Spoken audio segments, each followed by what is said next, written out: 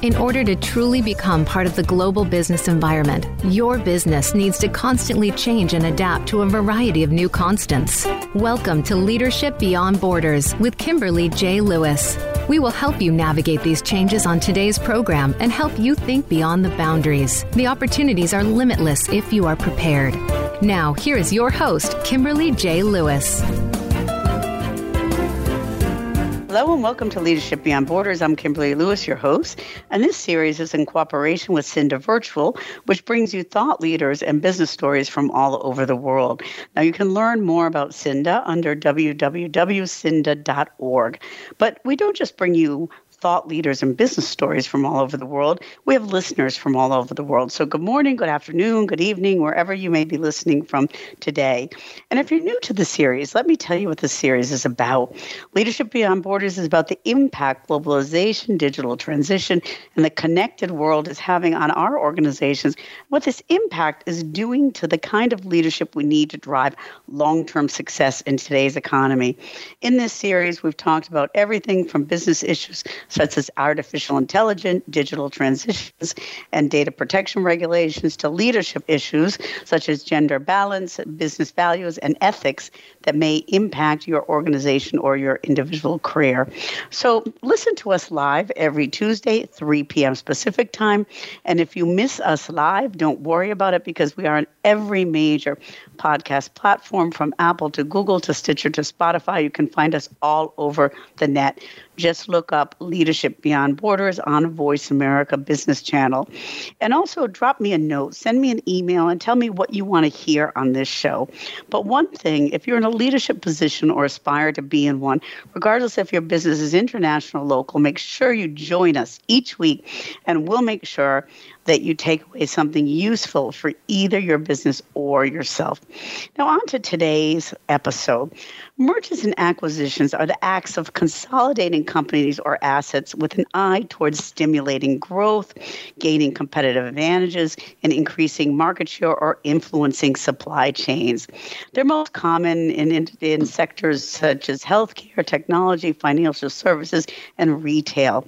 Now, these transactions strengthen the economy and improve products and services and improve efficiencies. But they're also controlled. In the U.S., the Federal Trade Commission, Department of Justice, and in the EU Commission try to control any kind of acquisitions or mergers that may believe are to be harming customers. But there's a sunny side to them, especially for startups wanting to exit. There's also a gray side for small and medium-sized businesses that find it challenging to compete in the marketplace with a handful of large players. But market dominance also brings advantages and disadvantages to consumers and companies, but mostly advantages. But in general, they keep the market dynamic, and private equity and other financial institutions play a critical role. In this episode, we're going to discuss the role they play and the factors that can make these transactions successful. And our guest is an expert in this area. Our guest today is Theodore Clark, a businessman, entrepreneur, and investor with over 40 years of experience as a senior executive in both public and private equity-owned specialty chemical companies. His new book, Buy and Build CEO, Leveraging Private Equity to Build a Winning Global Business, is on Amazon. Now, starting as a shipping clerk, he rose for the ranks and became president and CEO of Products and Research and Chemical Corporation, PRC, a global leader in aircraft and construction sealants and coatings. He's an investor and has served as the director of 4 private equity-backed specialty chemical companies. Today, Ted's a partner at Path Capital, a private equity firm that focuses on specialty industrial investments, partnering with business managers on acquisitions and the buy and build growth strategies. So welcome to the show, Ted. Thanks, Kimberly. Great to be with you. Yeah. So let's just kind of start with a simple question. What drove you to write this book? A couple things. I've been working with private equity. I started over 20 years ago, and I think there was, just nearly 2,000 private equity firms. 20 years later, it's a much, much larger business with multiple of that, kind of 2,000 firms operating around the world. It's an asset class that that's a little bit, I won't say misunderstood. It's not well understood, particularly by operators of companies. People that are working in public companies, or maybe people working in private companies. Don't seem to know a lot about it. I've spent the last 4 years with a public company as a chief operating officer, and found that the executives there, by and large, just love to talk about private equity. What's it about? How does it affect? What can you do with it as an operator? So I wrote the book from an operator's point of view, and with the idea that private equity is like everything else, it's an opportunity to leverage equity along with your own to create a winning global business. And you're right. I mean, there is a lot of myths around it. It'll kind of, smoke and mirrors. But before we get into the private equity, the name of your book is Buy and Build. Okay, and I want to focus for a minute on just kind of the building. Okay, so you've grown firms. Okay, you've built firms, and a lot of companies, even from the start or even the smaller phases, they, in startups, there's a 90% failure rate. Okay, when you've witnessed and what you've seen as CEO, what happens? Okay, where is this crucial point in a building phase where a company might just not get it right? Yeah, I think I think probably the key thing when people are, let's say starting from scratch, right? So you've decided to start your own business. I mean, the first thing you need to do obviously is determine what that business is going to be and what you're going to sell and what you're going to make. But I think people often underestimate the underlying financing of the business. How to get the balance sheet set up so that you give yourself some room to make a few mistakes and during the development of the business, because these things never go exactly the way that you have planned. And I think again, starting from scratch, I think the reason that the failure rate's so high is because businesses tend to be kind of undercapitalized when people start. So that plus sometimes the actual thesis of the business doesn't really meet the market requirements and things like that. But I think more when I talk to people, their biggest issue is always, how do I get the cash that I need to stand up a business and then develop it as you go. And this is just as important in a fast growing business, probably even more important than in a business that you're trying to grow at is kind of a slow, steady pace. Yeah. So when do I decide that? So I'm building this business, and we know, the market perspective. Some people get it wrong. There are critical phases around along the journey. When do I decide it's the right time to really talk to a private equity partner, or should I do that from the beginning? I mean, how do they know that?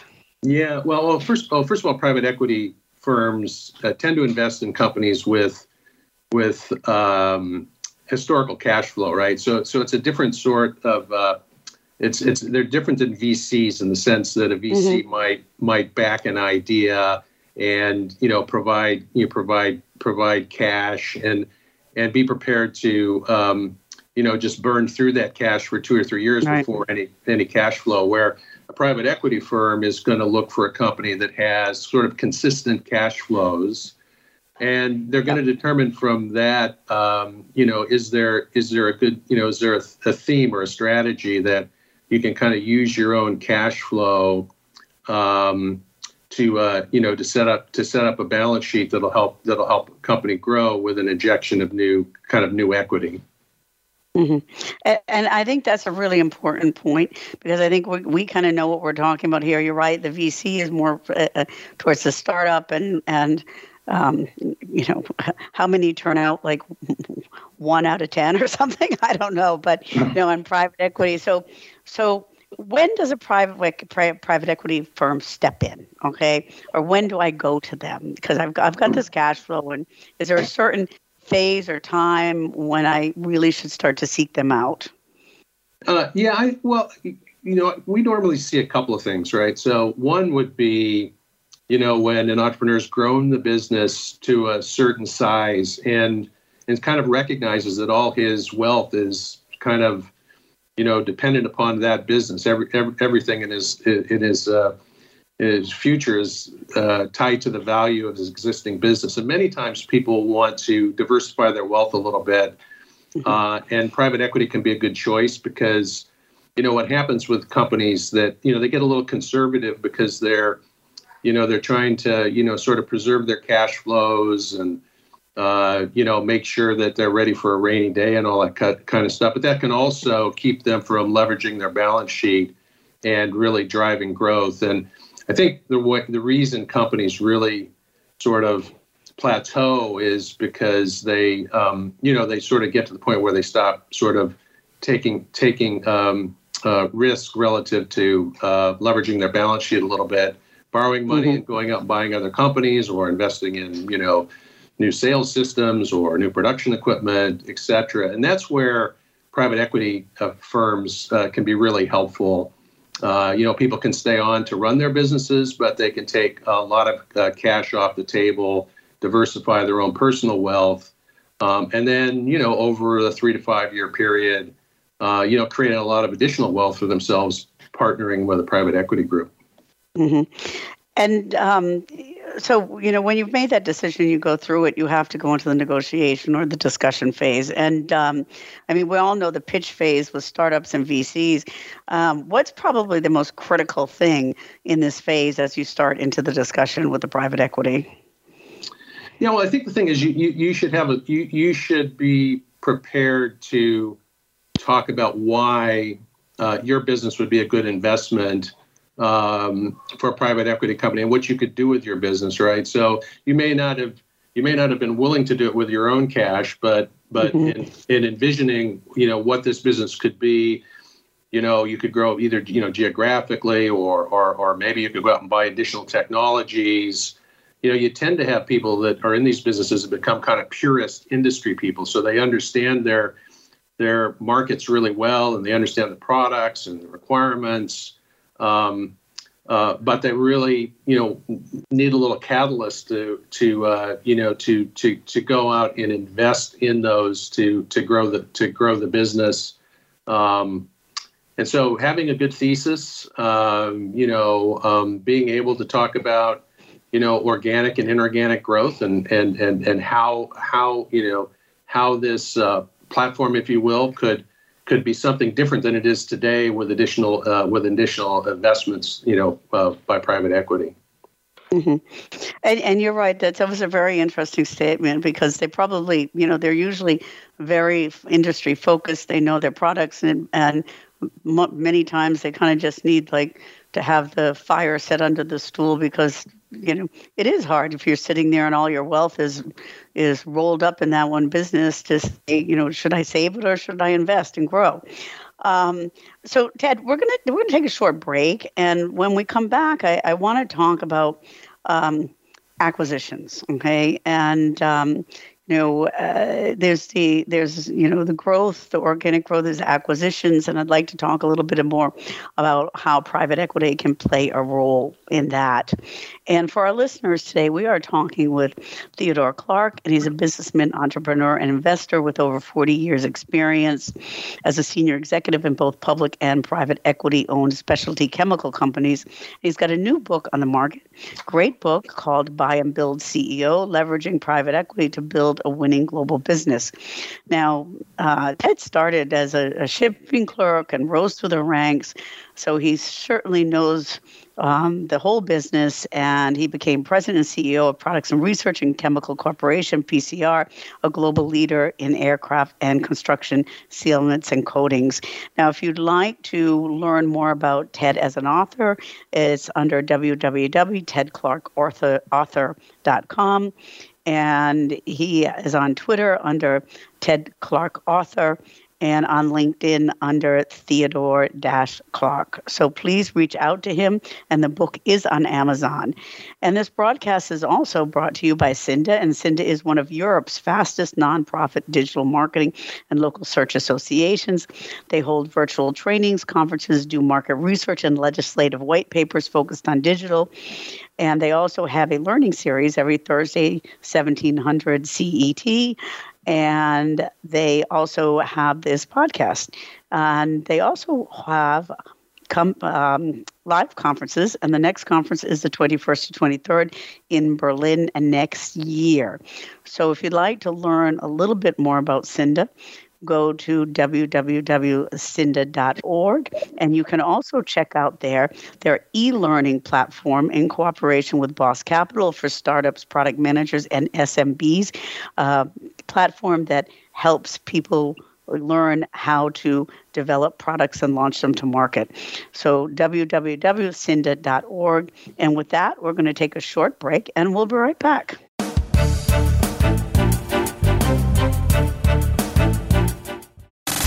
Have you friended us on Facebook yet? Why not? Just go to facebook.com/Voice America or search for the keywords Voice America. Once you are part of our Facebook network, you'll receive daily messages about what's happening with our shows, this week's featured guests, and new happenings at the Voice America Talk Radio Network. And you can add your voice to the always active discussions on our timeline. Just go to facebook.com/Voice America or search for Voice America. Voice America programs are now available on your favorite connected device, including Amazon, Alexa, and Google Home. Through streams with Apple Podcasts, TuneIn, and iHeartRadio, listening to your favorite show is as easy as saying the show name followed by the word podcast. Hey, Alexa, play Finding Your Frequency podcast. If that doesn't work, try adding on TuneIn or on iHeartRadio or on Apple Podcasts. Today, we live in a truly global environment. Business can more easily be conducted now in almost any part of the world. How do you, as a business owner or professional, navigate the ever-changing business landscape? Tune in to Leadership Beyond Borders with host Kimberly J. Lewis. With a worldwide resource of guests, you'll find out what opportunities and challenges surround diverse and virtual organizations. Listen live every Tuesday at 3 p.m. U.S. Pacific Time on the Voice America Business Channel. Have you become a member yet? Sign up now to become a member of Voice America. It's always free and easy. Plus, you get to take advantage of some great member benefits. Get unlimited access to millions of hours of on-demand content across all of our channels. Keep track of your favorite episodes, shows, and hosts in your own customizable library. Find out what shows you might be interested in based on your favorites. Plus, you get insider access with our newsletter. Membership gives you more. Sign up at voiceamerica.com and click register at the top right. Everyone deserves the opportunity to have access to the knowledge to make their own choices when it comes to where their money goes. Listening to Making More Money for You with Magnus Carter will give you that access. Investing isn't just for the wealthy. Making More Money for You, Tuesdays at 1 p.m. Pacific Time on the Voice America Business Channel. Tune in to the Voice America Variety Channel on the Voice America Talk Radio Network. Voice America Variety broadcasts a diverse array of topics reaching a global community. Our experts come from all walks of life, and the topics they discuss are everything from current events, arts and entertainment, leadership, parenting, relationships, self-improvement, career advice, and a variety of other topics. Check us out today. You're sure to find something of interest. Voice America Variety. Talk on today's hot topics.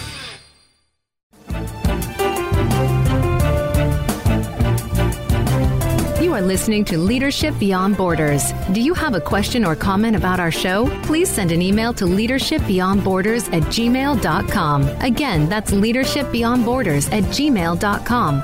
Now back to this week's program. Welcome back to Leadership Beyond Borders. I'm Kimberly Lewis, your host. And today we're talking about growing businesses and how private equity can help do that, and some of the ways businesses can obtain growth through acquisitions, mergers, private equity, and more. And our guest today is Theodore Clark, and he's a businessman, entrepreneur, and investor with over 40 years' experience as a senior executive in both public and private equity specialty owned chemical companies. And he's also an author. And he has a new book on the market called Buy and Build CEO, Leveraging Private Equity to Build a Winning Global Business. And it's available on Amazon and a super read. So, Ted, before the pause, we just kind of took a look at the landscape, of private equity. And I want to talk about acquisitions, but before I get into that, I think I'd like to stay on this a little bit longer, okay? So let's assume that, you've established this company, you've now got backing, and, you're going to go into a growth phase, and you're going to have to get people on board, okay? So, how do you, in this phase, in the organization, say, come on, guys, we're now going to grow. How do you get people kind of interested in that and really get them on the train? Yeah, it's a great question. What I always recommend is, to be a leader in this kind of business where it's lots of change, lots of uncertainty. In terms of what you're trying to accomplish, you need to start out with a really clear vision of where you want to go, right? And then you need to set kind of aspirational but achievable goals for the business, and then really you have to really sit down with people, and it's really important when you're doing buy and build that you're actually attracting talent that's capable of running a larger business when the business is still small, right? So it's not the easiest thing to do, right? So you might be recruiting somebody from a Fortune 500 company to come and join you at a company doing, $30, $40 million in sales with the idea that you want to build it up to 300 or 400 million in revenue over, 2 or 3 years through both organic and inorganic growth. And so you have to really have a compelling story. I mean, I think that's the key to it.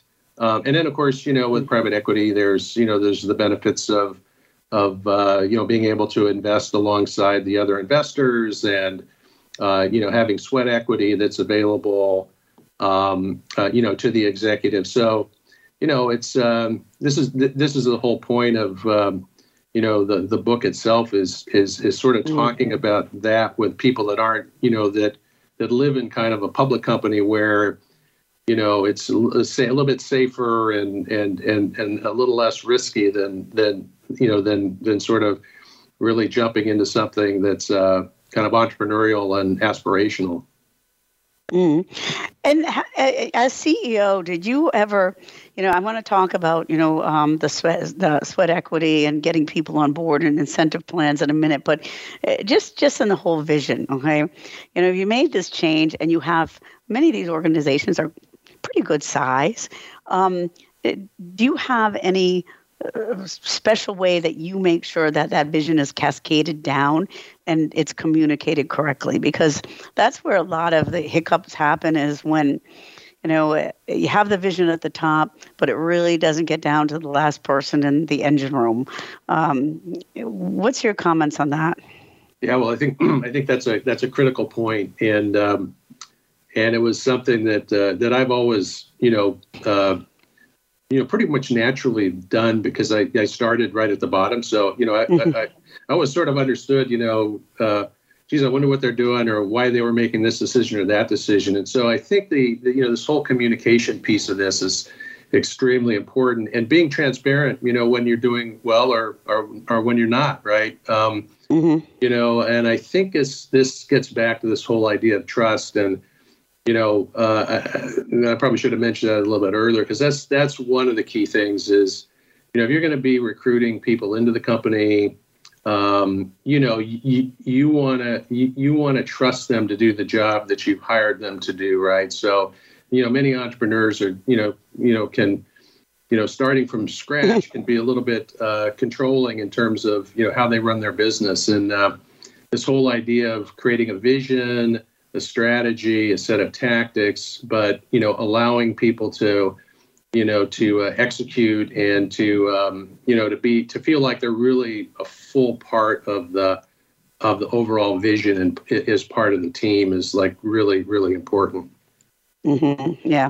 And I mean, that's where you're right, that cascade of vision. And I think it does help a lot when you start, you kind of climb your way up the ladder and you tend to never forget the person that's, pushing the broom downstairs. That's really important. You're attracting the talent. Okay. So you're going out, you're attracting talent. How important are incentive plans, monetary incentive plans and other incentive plans when attracting that talent? Yeah, they're important, right? Because, if you're going to be bringing people into a company that you're going to, sort of build, through a series of acquisitions, everybody's going to be busy and working hard and dealing with change all the time, right? So, having and then private equity has an exit plan too, right? So there's some point you're going to exit the investment. And so the monetary, incentives are really important, right? Because what you're really trying to do is get a team together to essentially change their lives, right? To in effect have the opportunity to make kind of life-changing money as a result of their portion of the sweat equity and whatever they've invested directly into the business. Mm-hmm. Yeah. And so let's go on to that exit. Okay. So you've got this team together.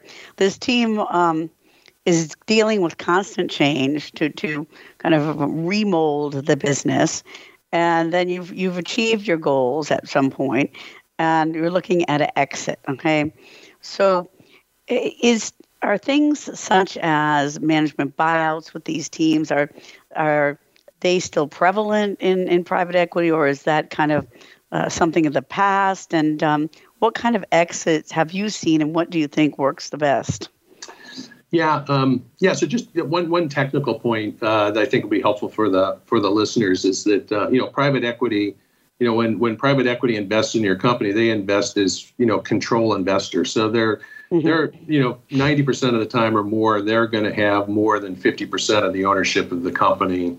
And the reason they do that is because they want to be able to decide when they need to sell the company, right? Because they have their own investors, and their money's been patient for 5, 6, 7 years, and so they're looking for a return.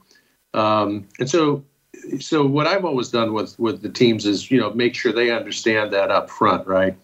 And then when you get to the sale, the management team has some influence in the process. Obviously, the private equity firm's going to want to support the management team, but they are looking for the best return for the company, and so it's likely you're going to be sold in a process of some kind, and they're going to look at all kinds of different people that might want to invest in the company, either strategic companies, public, but maybe a public company that might want to buy your company, or to another private equity firm and what they call a secondary recapitalization. And so in my case, we recapitalized 3 times with 3 different private equity companies. So you don't have total control over the exit, but you have influence, right? So this is the CEO's job is to create as much influence as possible with the private equity firm through good performance and creating lots of value.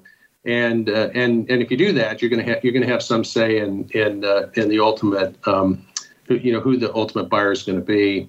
On the other hand, if that's not the case, then you're probably not, right? So it's all part of the kind of risk reward of working with private equity.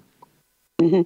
And that's a good question. I liked what you said about sitting the teams down and making sure they understand. Okay, because if they've never been through this again, it looks this looks like a great opportunity, is a great opportunity, but how do you keep them in the reality, in the not just doing the operations, but also keep that vision and that I don't want to say carrot at the end of the stick, but it's kind of, that's what it is too. Also, how do you keep them as a consolidated team with one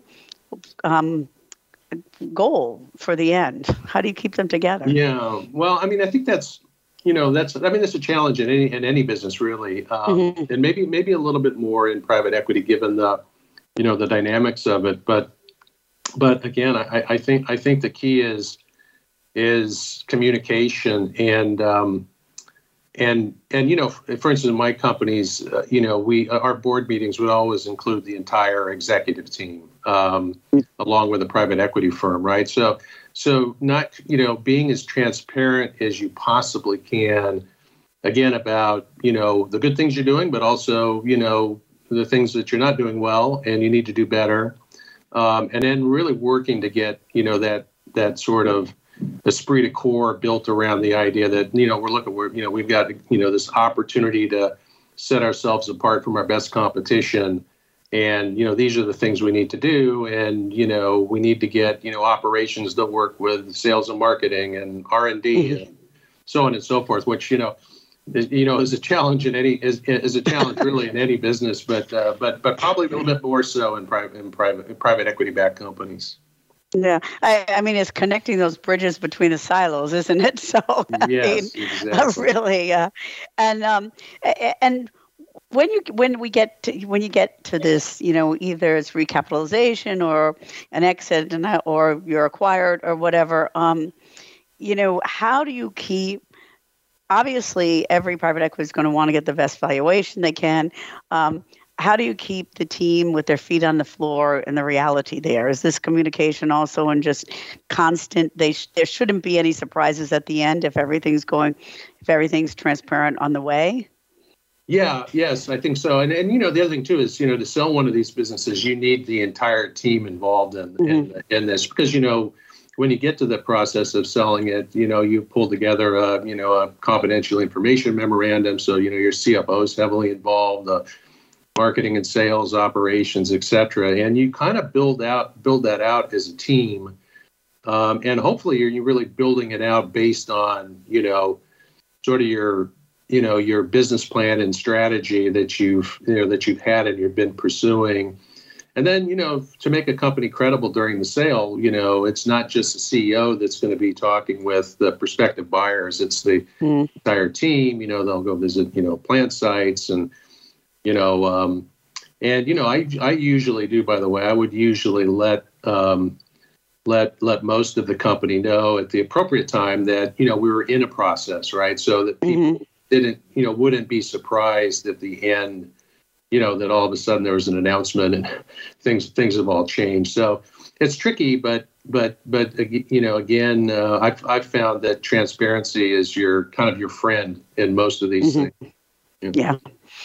Okay, Ted, we're going to take a short break, and then when we get back, I'm going to finally come to my question on acquisitions. Okay, so for our audience, we are today talking about private equity, mergers, acquisitions, business growth, and how companies can be successful when doing this. And our guest today is Theodore Clark, and he's a businessman, entrepreneur, and investor with over 40 years of experience as a senior executive in both public and private equity owned specialty chemical companies. And he's written a new book. It's called Buy and Build CEO, Leveraging Private Equity to Build a Winning Global Businesses. It's available on Amazon. And if you'd like to read a little bit more about Ted Clark as the author, he is under www.tedclarkauthor.com. And he is also on Twitter under Ted Clark Author. And on LinkedIn, he is available under Theodore-Clark. So please reach out to him. And as I said, you can find his book on Amazon, a very good, interesting read. And anyone who's thinking about expanding private equity, CEOs listening, you should definitely pick this book up and read it. And this broadcast is also brought to you by Cinda, and Cinda is one of Europe's fastest growing digital marketing and local search associations. They hold trainings, conferences, do market research, do legislative white papers focused on digital. They also have an e-learning platform in cooperation with Boss Capital Partners for startups, product managers, and SMBs, a platform that helps people succeed. They have live conferences, and the next conference is May 21st to 23rd in Berlin, Germany. So please look up Cinda under www.cinda.org. And with that, we're going to take a short break, and we'll be right back.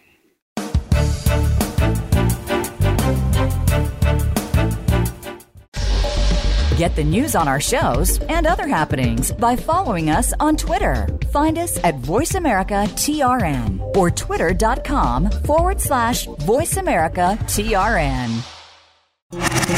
Voice America is on your favorite smart speaker. If you have Alexa or Google Home, go ahead and give us a try. Hey Alexa, play Finding Your Frequency podcast on TuneIn. Tune in each week for the Lebenthal Report with hosts Dominic Tavella and Michael Hartzman. The Lebenthal Report keeps you in tune with market conditions, investment opportunities, and outlooks based on the stories and headlines to keep you in touch with your financial success. Are you picking the right financial path? Find out by listening to the Lebenthal Report live every Tuesday at 5 p.m. Eastern Time and 2 p.m. Pacific Time on the Voice America Business Channel. Connect with us, and we'll connect with you. The Voice America Talk Radio Network is on LinkedIn. Get the first word about happenings with the network, where our next live event will be, and what's up with our hosts. Look up Voice America on LinkedIn. Have you had a chance to check out Voice America's online magazine and blog? If you love our hosts and shows, check out articles that give an even deeper perspective, plus topics about health and fitness, movie reviews, philosophy, business tips and tactics, spirituality, positive thought, current events, and even more about your favorite host. It's just a click away at blog.voiceamerica.com. That's blog.voiceamerica.com. The Voice America Press Blog. All access, all the time. We hear it and read about it every day in the news. America is heading over a fiscal cliff. Home prices are still receding and unemployment growing. How can you preserve and increase your wealth in this kind of economy? Tune in to Turning Hard Times into Good Times with host Jay Taylor. Jay will explain the decline of our monetary system and the economy, and will give you winning investment ideas and the tools to protect and increase your wealth. Turning Hard Times into Good Times with Jay Taylor can be heard Tuesdays at 3 p.m. Eastern Time, 12 noon Pacific Time on the Voice America Business Channel.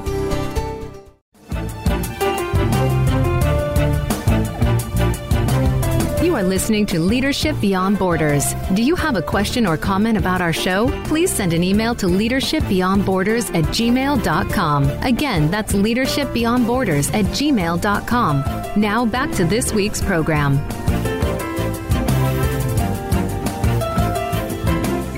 Welcome back to Leadership Beyond Borders. I'm Kimberly Lewis, your host. And today we're talking about business growth. We're talking about business expansion through private equity, investments. And we're talking with an expert in this area. We're talking with Theodore Clark, a businessman, entrepreneur, and investor with over 40 years experience as a senior executive in both public and private equity-owned specialty chemical companies. He's also an author of a new book. It's called The Buy and Build CEO, Leveraging Private Equity to Build a Winning Global Business.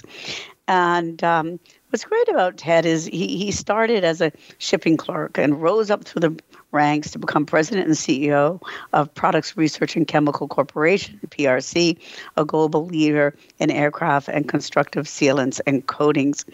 And so, Ted, we've been covering quite a lot of space on operations when you get the equity. How do you keep the team in there? So I want to talk about acquisitions. Okay, so you've got this equity now, and maybe you're not just going to invest in technology. You want to acquire a company. Okay, and that might be your way to growth. So acquisitions happen for many reasons. I mean, what's the strongest argument for acquisition? Yeah, well, typically, I think you have to think about acquisitions in the context of your industry and your own business strategy, right? So, and sometimes you have to think about what it is you're trying to build. I think that's the foundation piece, right? So, maybe you've decided, you in your industry, you want to be in certain market segments like maybe automotive or, appliance or, construction or whatever it might be. And I think it's always good to sort of list those on one axis of a piece of paper. And then on another axis, you want to think about, like, what do I need to be successful? Maybe it's, certain technologies or products or services. And then I think the third axis is about, like, where do you want to do this? Is this going to be just a North American business? Is it going to be just a European business? Are you really trying to develop a global business? Because, being global can help you leverage growth, right? So all of these things are, in my mind, leading to the idea that you want to grow both organically and inorganically over a period of time to really create, value for your investors and create value for your customers, frankly. So I think that's the first step. And then, part of what makes, you have to look at your industry and see how fragmented is it. In other words, how many acquisition targets are there? And then it's always good to really, list those targets out and determine, how of those three axes I talked about, what do they touch? Do they touch 1, 2, or 3 of those points? And then you narrow down that list again. You kind of funnel things, and then my part of what I'd like to do is actually run the M&A process where we're proactive, visiting potential acquisition targets, whether they're for sale or not, right? So, getting in front of people, explaining, again, this whole thing about being transparent and explaining, look, my strategy is to, consolidate this portion of this industry for this reason. And I think you'd be a good candidate to work with, myself and my team on doing that, right? Your business would fit well to try and try and get the pieces that you need to fill in that matrix that I just discussed. Is really important, right? Because acquisitions are like sort of the hardest thing to do in the sense that they're not that hard to buy, but they're hard to integrate, right? So to get to get all these things to work in the way you've envisioned in your strategy is really the trick, right? It's that an integration is sort of 90% of the reason you're either going to be successful or not successful. Yeah, you can go either way.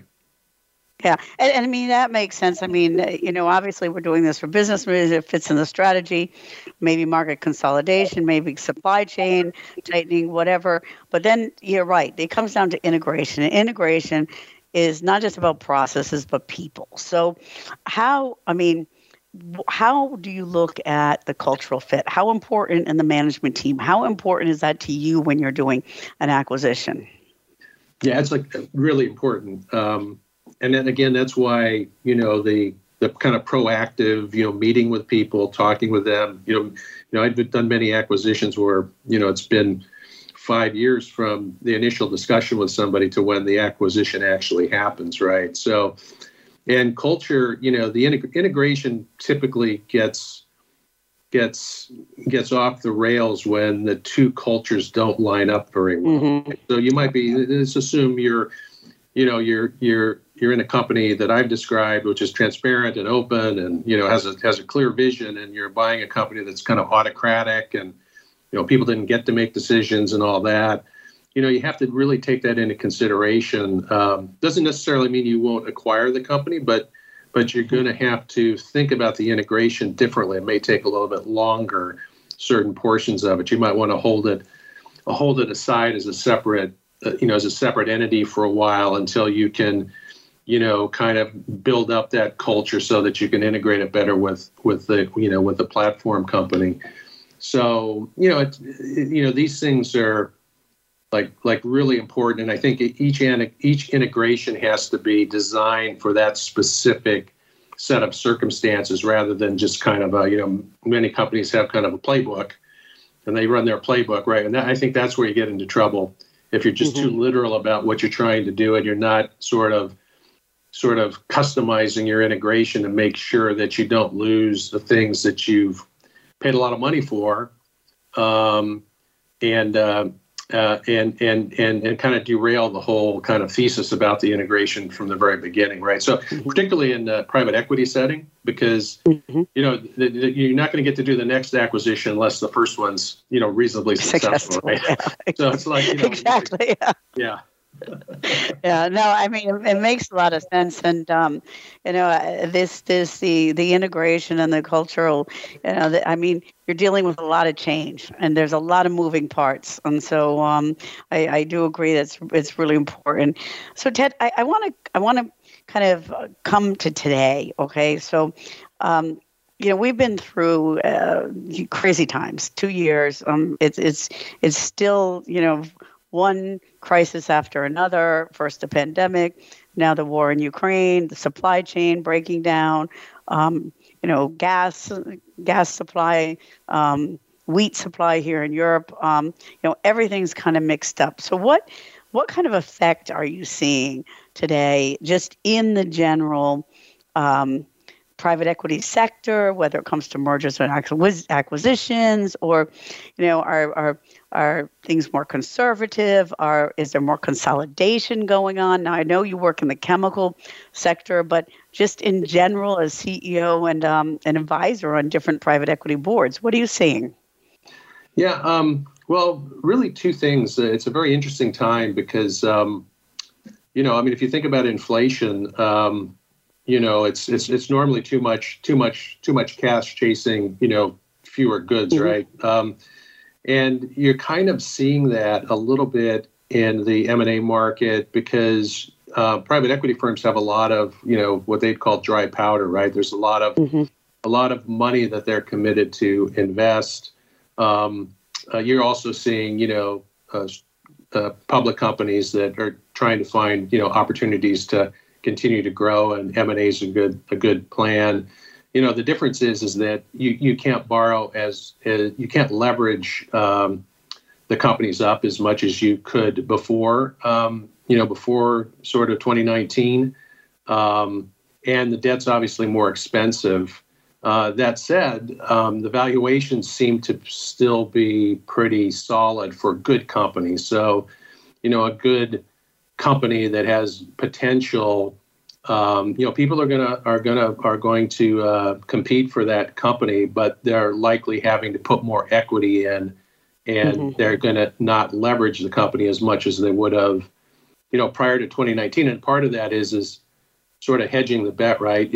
Are we going to move into a recession? And if you're not over levered, you have a much better chance of weathering that storm, coming out in reasonably good shape, and then hopefully recapitalize or refinancing at lower rates, and being able to put more leverage on the balance sheet. So I would call it it's a very interesting time right now, and I think it is going to probably slow down a little bit. I think probably only companies that are primarily companies that are very solid are going to come out into the market. Not a great time for poorly performing companies to come out into the market. And which is again, private equity really tries to buy. They're not typically don't do turnarounds. They're really looking for companies that are good companies that they can grow, rather than companies that they can just kind of buy and turn around. And it makes a lot of sense. And I sit in Europe. We're seeing things slow down a little bit, and you're right. I think it's the sustainability of the company that most of the private equity are looking here. Can they grow it and sustain it? But we're getting towards the end of the show, Ted. So I just, we got a lot of executives out there, and a lot who are with companies owned by private equity, We have a lot of venture capital people listening to us today. You have a great book. Question, why, what can, I read the book. There's a lot to learn there. I advise it. What would you like to say to the audience that's listening to us today, and maybe one or two words on your book? Sure. Yeah. Well, I think what I was trying to do in the book is kind of map out, how an operator who has a good idea can, find a private equity company first, how to develop a thesis, how to think about the vision and strategy of the company that you want to build, all the things we've talked about earlier, the management team, how do you develop the management team? And then, the phases, right? These things all work in phases. So I try to be very kind of clear-eyed with people. It's not necessarily an easy road, but it's very fulfilling if you have a good plan, a good strategy, and you're an expert in your industry, and you know how to grow things within your industry. So, that's really what I was trying to get. I think it's a good read for mid-level to senior level people in companies, really trying to understand like how they can actualize their own vision, using private equity as a catalyst. Mm-hmm. Great. And like I said, I read the book. It has some really good insights. And Ted, thank you so much for being with us today. And for our listeners, we've been talking to Theodore Clark. He's a businessman, entrepreneur, and investor with over 40 years experience as a senior executive in both public and private equity-owned specialty companies. And his book is called Buy and Build, CEO, Leveraging Private Equity to Build a Winning Global Business. It is on Amazon.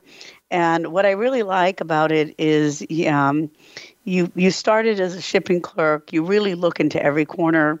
It comes out, your sensitivity to the whole organization comes out in the book, rising through the ranks to become CEO and president of Products Research and Chemical Corporation.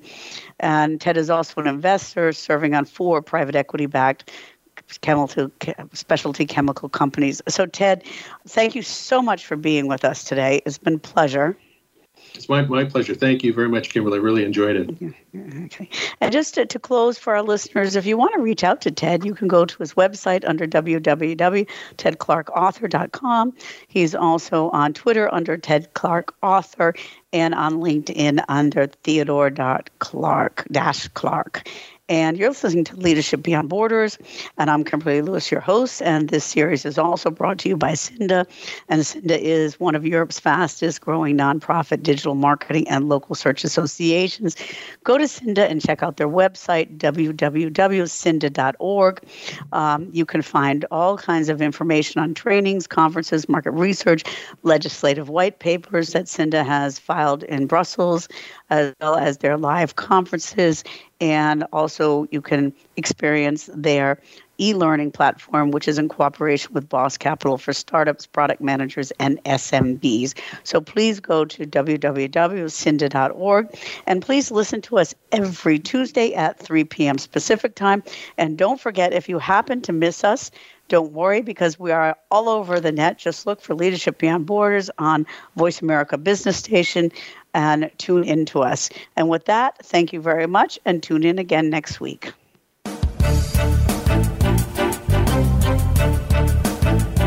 Thank you for joining us on Leadership Beyond Borders. Please tune in again next Tuesday at 3 p.m. U.S. Pacific Time for another edition featuring your host, Kimberly J. Lewis, on the Voice America Business Channel. Have a great week.